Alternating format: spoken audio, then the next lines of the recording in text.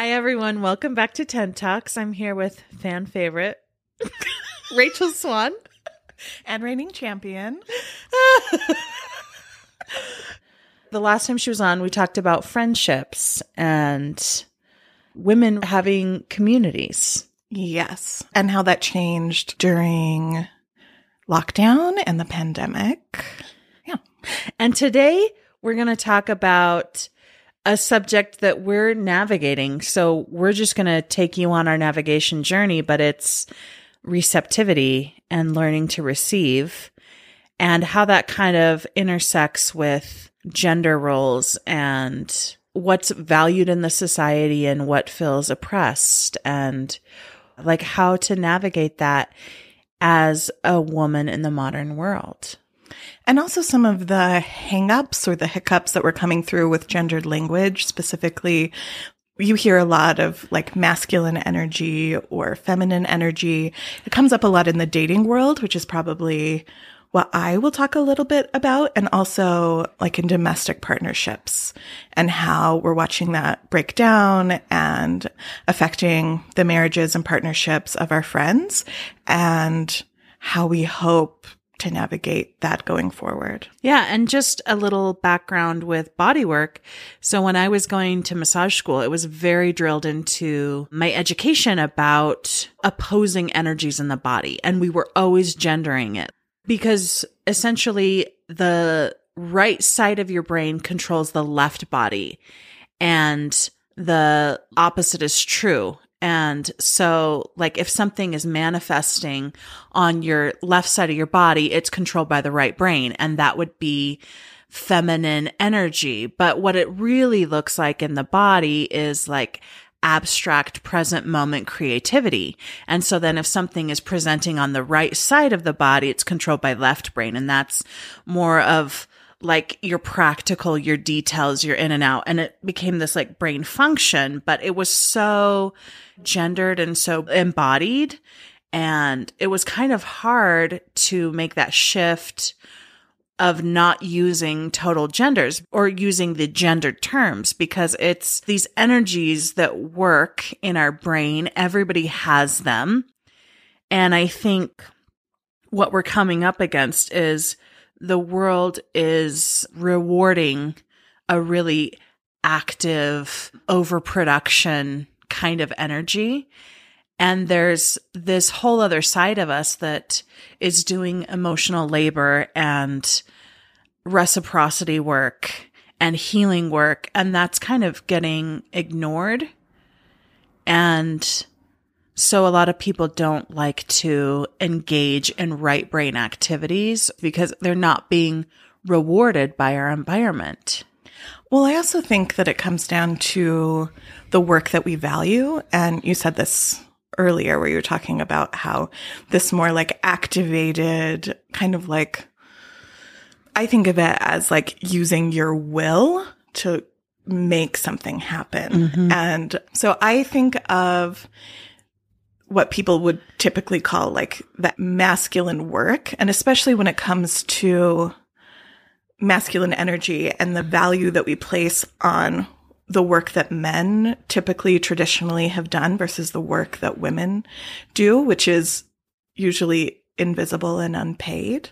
Mm-hmm. And the work that men do typically is very visual and something that I came up against a lot, especially when my kids were younger and my husband was working, this idea of being like, you know that you're doing a good job just by the fact that you get a paycheck every other week or you get promotions or you don't even have to receive praise necessarily, but the fact that you are employed still week after week after week, or you're put on teams that are, you know, you're either leading teams or part of teams where the work that I did as like a young mom, which I always had other jobs, whether that was like as a yoga teacher or graphic design or editing. Like I worked the entire time I was raising kids. It just was very different and like contract work. But the bulk of the work that I did was completely invisible. The only time people noticed is when it wasn't done and it was unpaid. Mm-hmm. And I remember my former mother-in-law saying things like, oh no, like your husband's money is also your money. This is something because you're supporting him in his career and you're staying home and making everything work, then that money is your money. But there's a problem when it never actually feels like yours. Well, because money represents more, right? It's power dynamics. And it's also, like you were saying, this self-efficacy that happens when you show up as a team or a partner, or get promoted, or there's these parts of yourself that are outputty and getting recognition all the time. And then you've got the woman doing all the background work. Like the laundry just doesn't get folded and put in drawers magically by fairies. And the kids, like even having a dog like Jelly, the love of my life, who I also resent half of the time because I have to feed her. Your flesh and blood. My flesh and blood. My life force energy. No, the demands of just a dog on my lifestyle and my being, it is hard to do. It's hard to show up in the consistency. And I just think all the time, like, this is hard work. And there's not a lot that gives back in these kinds of relationships when you're feeling overwhelmed already. Like if you're feeling overwhelmed, you just add like something that you have to do consistently for somebody outside of yourself. It becomes very challenging. And I also think the difference here that we could make is the difference between mind work, like intellect, versus body work. Because anybody can fold laundry. Anybody can learn to make dinner. Anyone can hold a baby. Like this doesn't have to be gendered, but the fact that that work is solidly placed primarily on women or like female presenting bodies, or even in dualities of partnerships, someone has to deal with this shit. Mm-hmm. Someone has to be the one that keeps things moving in this invisible sphere. Mm-hmm. And I mean, people talk a lot about standard basic income. So everybody would be given a certain amount of money. And I do think like it isn't just about money, but to a degree, it is. Like that's how we show value, especially in a capitalist society. So basically we're saying like all of this work that people are doing to keep things moving, to keep, like children birthed and fed and clothed and, going to school. Like I come up against this even on like early out days when my kids have school. Like someone has to be there at 1 p.m. to pick these kids up. And we don't have any sort of infrastructure that supports families in a meaningful way. We don't have childcare. I think it was during the pandemic where everybody got those stimulus checks. Yeah. And it was the first, like it brought 3 million children out of poverty for the first time. Wow. And I just think when we invest in women or we invest in families, we invest in children. And I think in my experience, it has been the women who do that work. And even in divorced families, like one thing that I'm coming up against is I now have to do both, where there are certain things that I feel that men in these traditional relationships can choose not to do. They can choose not to do the emotional work. They can choose not to make dinner. They can choose not to pack lunches. And I have those choices too. Like if I don't make dinner one night a week when I have my kids, people are complaining. And they're complaining loud. Yeah, they're complaining really loud that I drop because. But it's okay for dad to make a frozen pizza every single meal or not to do anything and just have it like everybody just grab chips or whatever. Yeah. Or he doesn't have to like really know physical cues of how the kids are doing, where that's like written in my body. Like a kid can walk in the door and I can immediately know something's a little bit off and I can hold that space. But even the kids are adjusting to the fact that one parent's doing this and the other one's not. And you can kind of have these conversations, but kids learn that because they show the signs. And if the signs aren't read and reciprocated, because it's adults' jobs to do this kind of work, but only half of the adults are doing it. Yeah. So, and it's very clear, like I've been working on disappointing people in my life. And good for you. It kind of started, I read this article. I really wish I would have looked it up, but it's this woman who decides not to host Thanksgiving. And she always hosts Thanksgiving. And this one year she was like, I'm not doing it. It's too much fucking work. And like all of her children were adults. Everyone who was coming to this Thanksgiving dinner were adults. And they threw the biggest fit.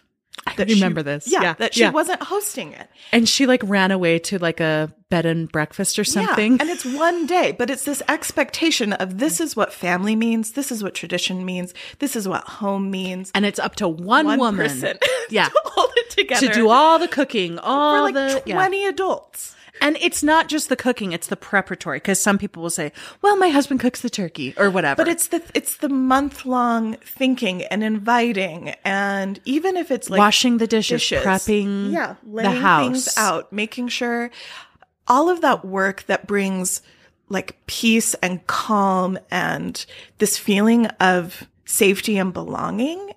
I mean, that's what tradition is. And women are like the gatekeepers of that. Or, you know, people who that is what they love and that is where they feel like even their skill set is. They're expected to do it always without exception. And no one is there to pick up the slack. No one is there to say, oh yeah, you're right. Maybe in 20 years you deserve to do whatever the fuck you want on this specific holiday. Or why don't we all get together and do it anyway? Just because like mom's gone or aunt whatever is gone. Like we can still gather if it's important to us and we can figure it out. But it is this like, it feels like this linchpin. Like, and we have those women or those people in our lives everywhere who are tasked with this like enormous burden of care when it's just them. And when we don't have this balance of like people meeting us or people valuing, like they only value it when it's gone. Mm-hmm. And yesterday you read me this Instagram. This is what kind of triggered this conversation. It was this woman saying like, if there is another woman in your life that often does emotional work for you, that you feel comfortable around, whose home you feel safe in, like give them money. Imagine the relief that they would feel if you covered their rent that month or bought their groceries.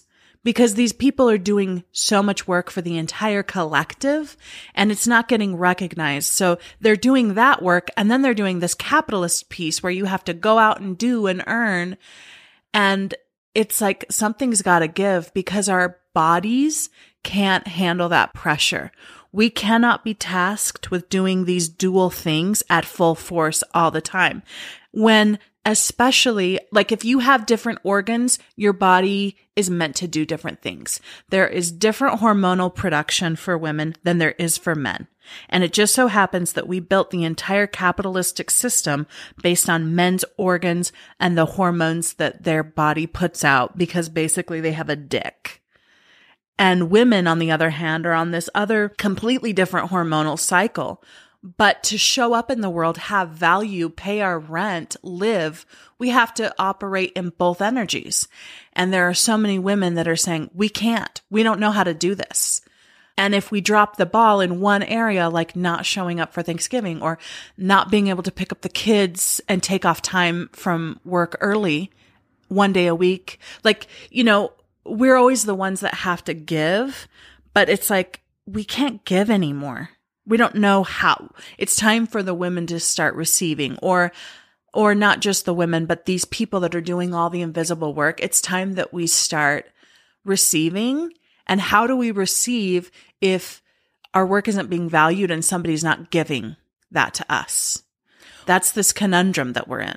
Yeah. And what I feel more than anything is just exhaustion. And I think, I mean, that's like a collective thing that we're all feeling, like the fact that we haven't had space to grieve what happened during the pandemic. Like I know I keep talking about it and it's like such a bummer, but I just feel like we have not acknowledged what happened to us collectively. We haven't mourned for those who have died in a meaningful way. And we've completely chosen, whether consciously or not, like I do believe that there comes a point where the human psyche cannot be in panic mode. Like we can't sustain that level of stress for years on end. And so I do think a large part of it is unconscious. Like we're just like, we literally can't, our bodies cannot sustain this level of trauma and panic for 3 straight years. And so that isn't a way of like blaming. It's just that there still is so much work that needs to be done. Like I still feel it in my body when I think about trying to homeschool 3 kids who are miserable and cut off from their friends and family at a time. Like they were like 13 and 11 and 7. They were, you know, like these key ages where they're learning really important things about like individuation and what it means to be part of a classroom, what it means to be part, you know, all of those stages. It was hard for everybody across the board. But I just remember what it felt like to do a Zoom meeting for work. And then like my youngest can't figure out her Zoom. And I'm just like running from bedroom to bedroom to bedroom for hours every day. And they're crying and they're angry and they're upset and they're afraid. And I'm upset and I'm afraid. And I have no skills. Like I have no idea how to deal with this. And at the same time, working full time. And working full time. And I was also going to school at that time. And I was so exhausted. And especially after a Trump presidency, like it just felt like one thing after another, this like attack on women and their work and their value. And I would just go to bed every night completely shut down. And now to no longer be married and to like feel that like deep exhaustion in my body already, and then to have to take on this like masculine role or this work that my former husband did that now I have to do. So I've been working on receiving in therapy for a whole year, and it still feels so foreign to me. I don't know how to ask. I come from like a long line of people who just like willed things into being. Maybe it's like my immigrant heritage. Maybe it's my Mormon heritage. Maybe it's like a very toxic and self-destructive amalgamation of both, probably. But like my mom can will anything into success. Like I have watched her do it. The price of that is she's very cut off from herself and from her children. And her relationships, she has had to be so preoccupied with this, what we would call like masculine energy of producing and making money and supporting a family. So I feel like I've watched that happen and I feel it in my body, and I feel like I cannot let a single goddamn ball drop because it's on my shoulders. And I felt that way in my marriage, but it's even like the small logistical things that my former husband took care of, like taking out the garbage, handling the taxes, yard work, house maintenance. Now, I have to remember all of those things, and I can't drop the ball on that in the same way that, say, he can just decide not to make dinner. Or that he could just decide not to be on the sign-up list for school. Yeah. School. Like, all the emails are still coming to me. Like, what would that, she brought that up because I like read this tweet. It was probably from a few weeks ago where this woman said, I don't sign up for school things unless I see one dad's name on the list. I have never one time seen a dad at any field trip. I have never seen him, never one time. There's not like classroom dads like there are classroom moms. Yep. Those dads aren't helping with, obviously this is different in like, you know, queer relationships and families, but from everything that I have seen, dads aren't dropping off the birthday treats and handing them out. And buying them or making them and doing all the prep ahead of time. In the middle of the school day when they're typically working. Like there's nothing that I'm more sick of than men's jobs on a pedestal. There's nothing that like makes me more angry. Yeah. And that might be like personal bias for sure, but it's like my time is expensive too.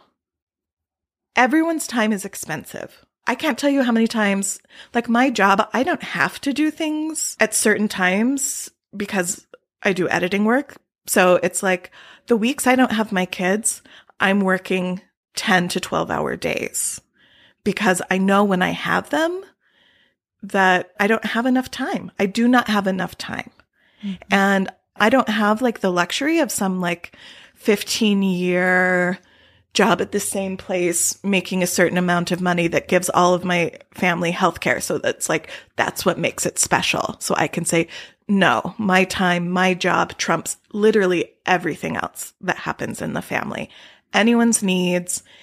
I don't have that. And my kids know that. Our family only works, like our family dynamic only works, I'm saying that like in air quotes, because of the flexibility that I have, because my time isn't valued in the same way that my former husband's time is. And I think that you will see this in families everywhere.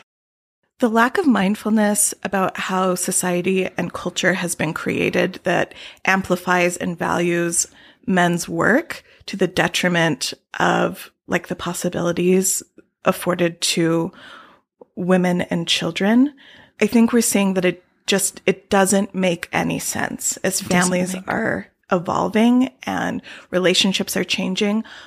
Women don't actually need men in the same way that they needed them before, which I'm saying that as a way of they didn't have the educational resources that we have now.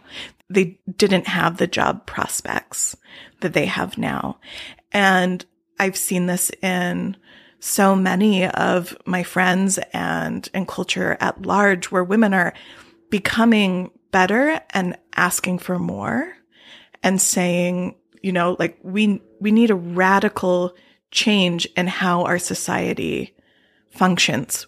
We need a school system and a childcare system that supports families how they actually exist in real life, that supports, you know, single parent households. It's so hard to support a family on one income. And we know that. And women have always worked outside of the home. It's something we don't talk about a lot. It's usually gig jobs, part-time waitressing, bartending, teaching preschool out of your house. Like, it's never enough to support the family wholly, but it's always been there. And we've pretended that it hasn't been and that it doesn't matter, where that work matters and that time is expensive. And we need to start putting our money into school systems and into childcare systems that support and uphold a family for the full health of both adults, for every member of that family.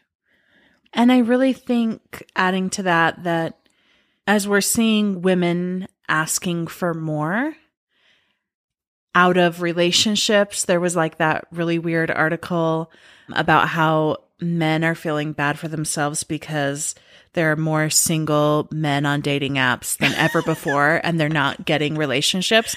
It's like, well, no kidding, because we want something that adds value to our life, not just another thing to deplete us. And so as women are rising all over the globe and saying, I need help, I need you to step forward and value me and add something to my life instead of just making more demands. Or asking me to take over work for free. And it's not to say that like you have to be paid by your partner to do shit. That's not what I'm saying. But it just feels, what I loved about that funny article, which like as someone who does and has used dating apps, like I can say with authority that women are like, they are looking for more and they are ready for more. Typically their marriages ended because they're saying they're on this trajectory of like, I need more from any partnership that I'm in. And will you come with me? Will you build this life with me? And the male partners are like, that feels like a lot of work. I just like to go to my job. Yeah. And that's all. I want to have one thing that I do. And I want you to do the other things. That's not like entirely fair or entirely accurate, but I do see it. I do see this, like, it doesn't feel like enough of a payoff to get in touch with your feelings, to be vulnerable, to ask, how have I hurt you? Where can we fill in the gaps? How can I truly meet you as a partner?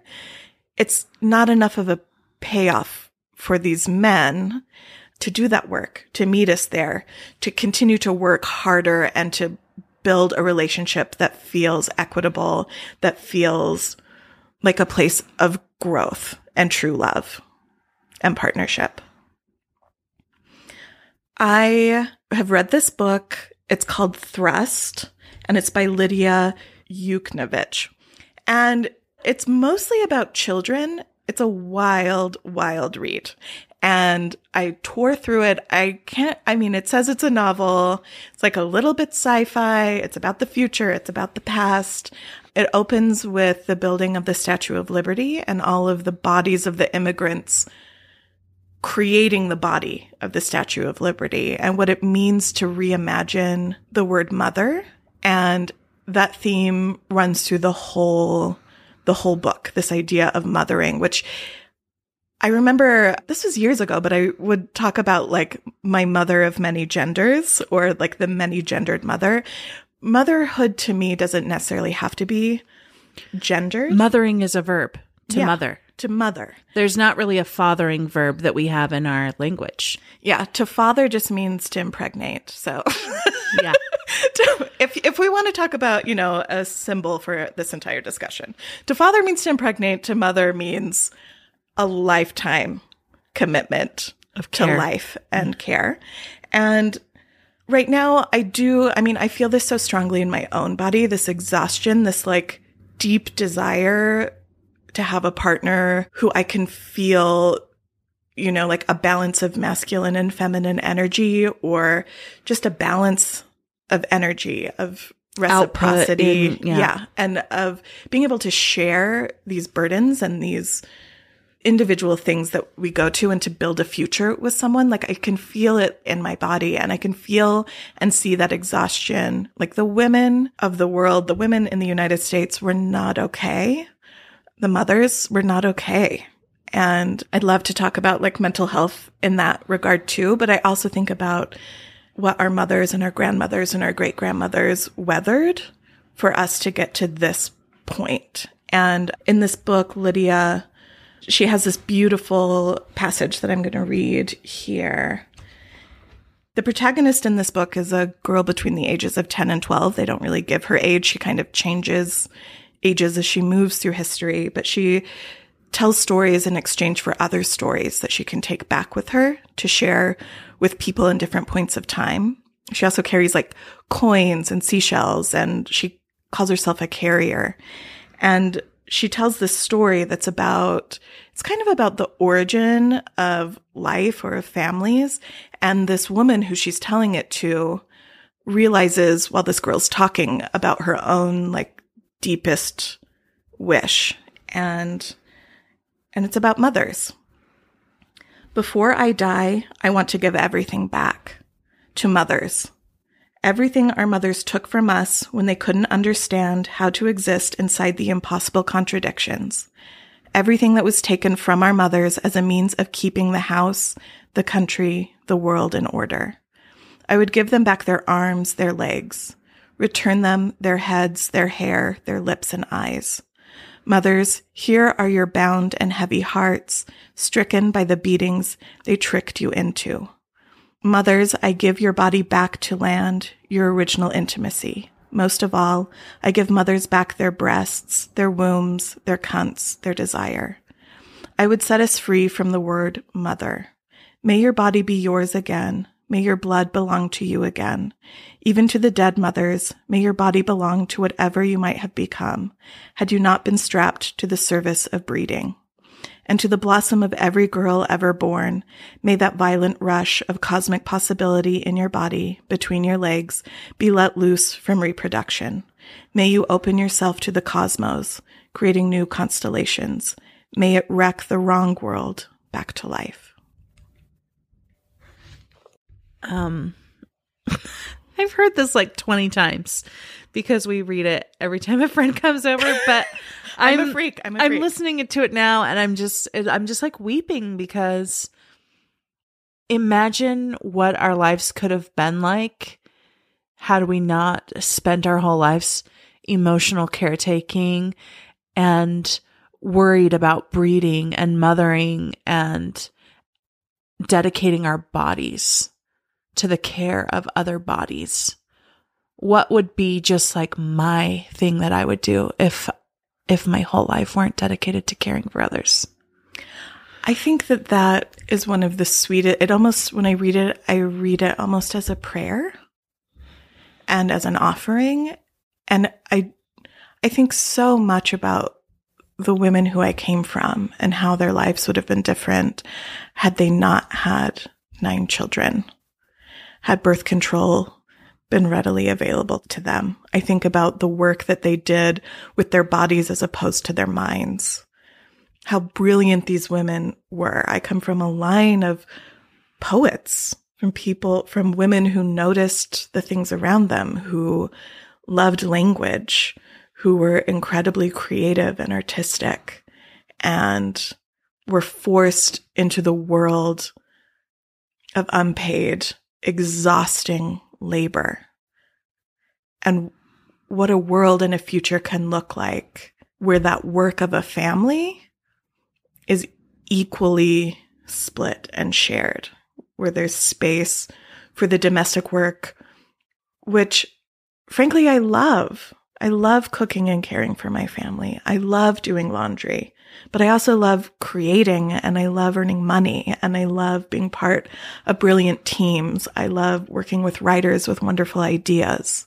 I love creating things I believe it comes from my whole body too, but I didn't have to birth it. I didn't have to breastfeed it. I don't have to worry about how many times they're saying Jesus Christ in front of their grandparents. It's something that's wholly mine, that doesn't come from something else, that can live and breathe in the world as I dictate it. What if our mothers or our grandmothers' bodies belonged to them? What if they were able to receive from good and generous men from a country or a government that valued them and believed in them, from like a financial system that really believed in families and really believed in the work that we do. Mm. And it's really beautiful to me. And I want that for my grandmothers, and I want it for me, and I want it for my daughters, and I want it for everyone. But I can't do that for everyone. And that's why we have systems in place that ensure that those things happen. And they're just not there.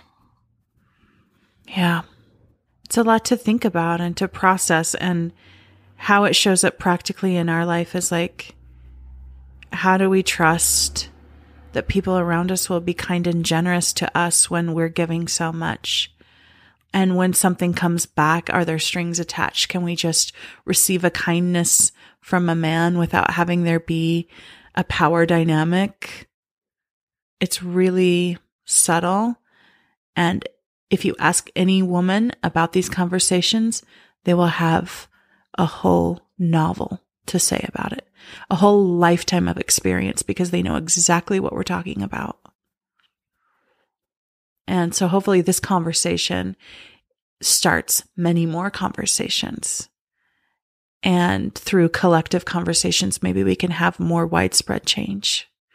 Thanks, Rachel, for being here and having this really crucial conversation. Thank you for having me. Bye, everybody. Thanks for joining us. See you next time on Tent Talks.